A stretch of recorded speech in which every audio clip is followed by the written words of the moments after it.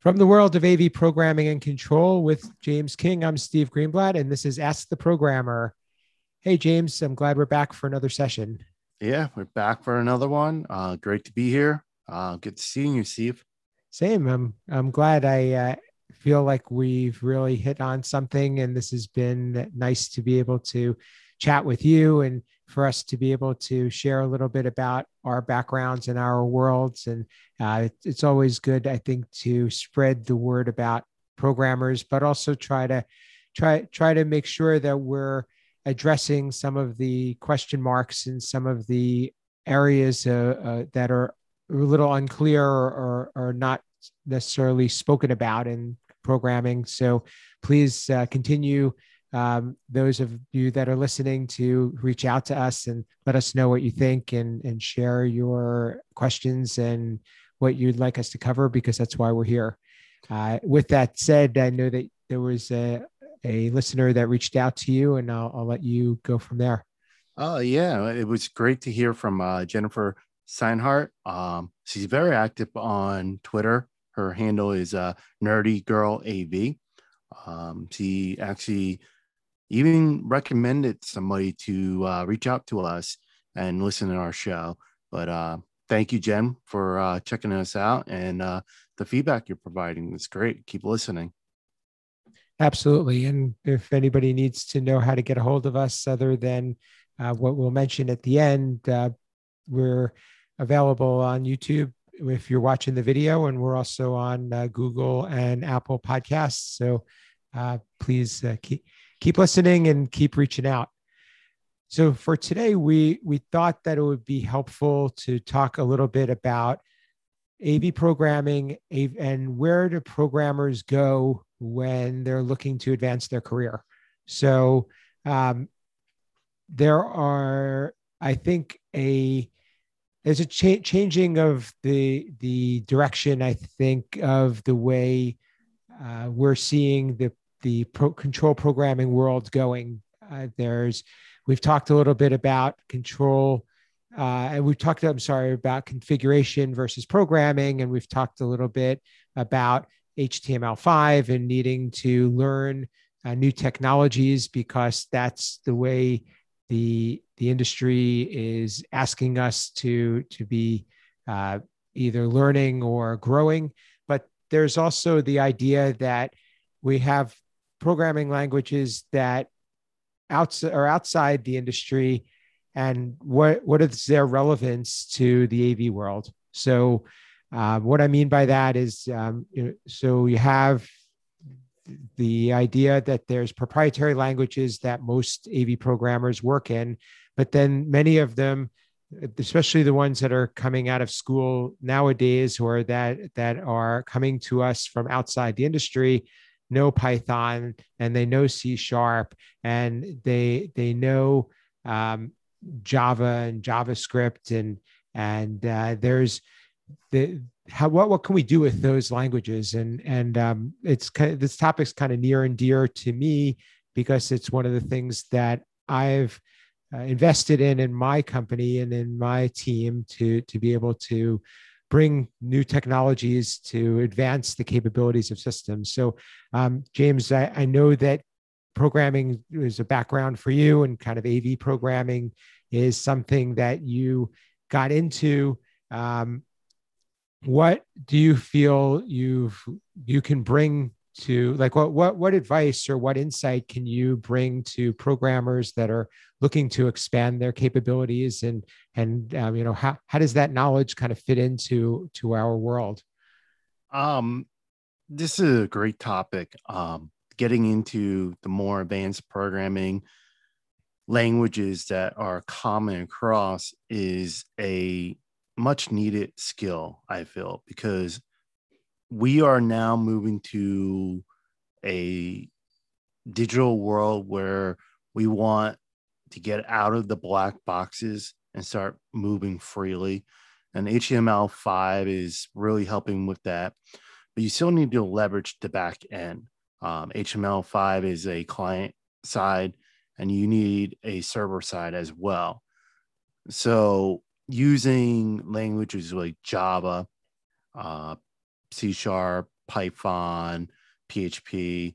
Well, PHP is more front end too, but like those languages are vital to learn because they're very lightweight, and they run on any device. You're not like lock in. Like if you buy a iPhone and those apps only work on an iPhone, and then next year you need to buy an Android, you're out of luck. You got to go do this all over. Where if we can leverage the modern IT languages, whatever we throw on our iPhone, we can throw on our Android phone and or throw into a computer or web browser or even the cloud, making our lives easier. Less boxes in the rooms and doing things via the cloud. One of the things that I found is that there's also a time and a place for different languages. And one of the hard parts I think about the AV world is that, and I think we've talked about this a little bit, is you can bring a software developer into our world, and it's almost like you give them a whole bunch of tools, and then you take them all away when they get into AV. Whereas an AV programmer is used to not having a lot of tools, and then you give them the knowledge of these other languages, and they have to the challenge or the accomplishment is to learn how to apply them in AV, and also learn how the AV world supports them. So one of the areas where you can very commonly see using outside languages is writing in middleware. So if you want to connect to either pieces of software, or you're connecting a device with a piece of software, and you're able to write code that goes between those two APIs, that can be done in the language that's most appropriate or most effective, and it lives typically just on a server somewhere. But then when you have to, as you mentioned, you have to deal with boxes and other software platforms. It's important to understand what's supported and what isn't. So that's one of the big challenges. But the idea that we're now dealing with secure connections, and we're dealing with needing to parse JSON, and we're needing to do things that weren't a part of the AV world, say 5 or 10 years ago, or at least commonly part of it. It's almost a must to have somebody who knows how to live in that world when they need to. Yeah, no, definitely. And so like my advice is to someone who came from the traditional AV programming and want to learn. I go back to what I mentioned in early episodes is pick up a Raspberry Pi. That's always a fun project to pick them up. You can learn very easily. And what's even great was, besides learning on it, the best way to learn is making mistakes. And they're so cheap and easy enough that even if you make a mistake, you wipe it, you start over, you're out maybe an hour of time, instead of like writing a computer program on a computer and then you got to reinstall the operating system, all that stuff. That could take you all day, where a Raspberry Pi is like an hour of time. And I think also you mentioned in a previous episode too about having a project. So pick something that you want to do, and it may not even be something that you have to do for your job, but something that you want to accomplish, or something that would be neat to do. So at least you have an outcome that you're going after, because I think trying to learn without an objective can be hard. Yes. Like I don't recall if I mentioned the one project I actually started the Raspberry Pi was my aquarium controller. So that was kind of my entering into control before even doing AV. And so yeah, it's having those projects in mind is very key. And there's tons of resources online when you're stuck in these modern languages like C# or Python or PHP. A simple hey, how you do this in Google, you're going to yield tons of results. Unlike if you type in, hey, how do you do this in NetLinks for AMX, for example, you're very limited. The Google searches will probably be a little less in depth than if you're talking about a C# program.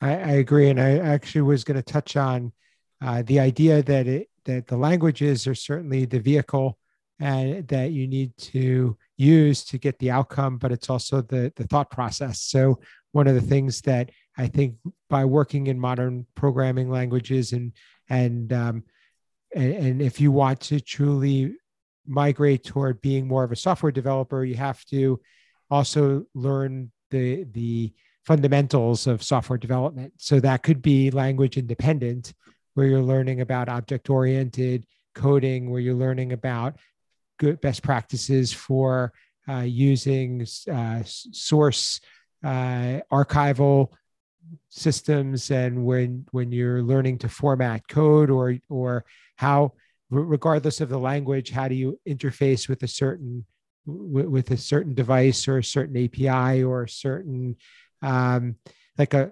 RESTful API that's very common, and it can be applied in many different ways in different products, and different languages approach it to be able to get an outcome.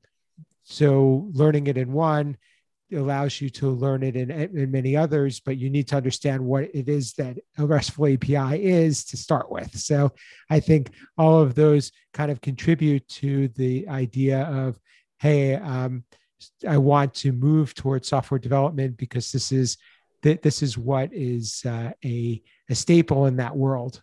You know, you ask any software developer, and likely they're going to be able to talk to you on that topic. Oh, definitely. Software developers can definitely talk your ear off. So the where, as we're going to wrap up, one thing to think about is the why. So what is what do we want to accomplish by doing this? Although it's a good idea to advance your skills and to do, it sounds exciting. Is it? But where does that fit into to somebody's career path, or where does that fit into being able to be more successful at AV programming? From your perspective, what would you recommend, or how would you advise somebody? I think you really nailed it there. And that's even in traditional AV programming, software developing, or life in general. Know your end goal, know what you want to do. It took me a while to figure this one out. I learned this one kind of the hard way. And I'm now working on my MBA. And it's not anything with programming, but when I started to work for my master's, about 8 years ago, I started out, and I had a lot of people talking in my ear. They're like, "Oh, don't go for your MBA. Go for this. Go for that." One of the things they talked me into doing was Homeland Security, because I did all the security cameras at that time, and I I started to look into it, and I did enjoy the topic, but it really wasn't going to do anything for me. And when I took a break and then I came back for my master's, I sat down. I'm like, personally, what is my end goal in life? And once I had that end goal, then I like, what is my path to get there? And then that's what I started doing. And I had people say, "Oh, don't go for MBA, go for your MIT because you do technology. You're going to get your master's. It's going to be done." I'm like, nothing against the MAIT program, but it's really geared for teaching. I don't want to be a teacher. So that's kind of what you want to look at with programming is, what is your end goal? If you want to become a true software developer, find the path that's going to get you there, especially with all these modern languages. You find that path, and then you learn the way to get there.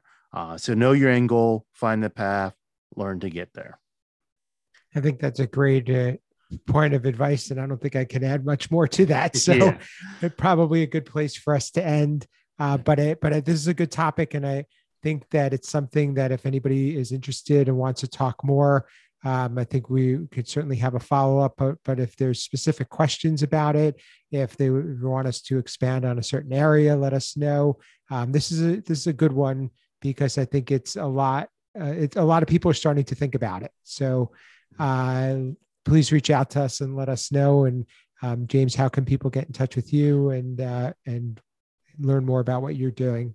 If you learn about what I'm doing, just Google me. I'm sure you'll find me. But easiest is on Twitter.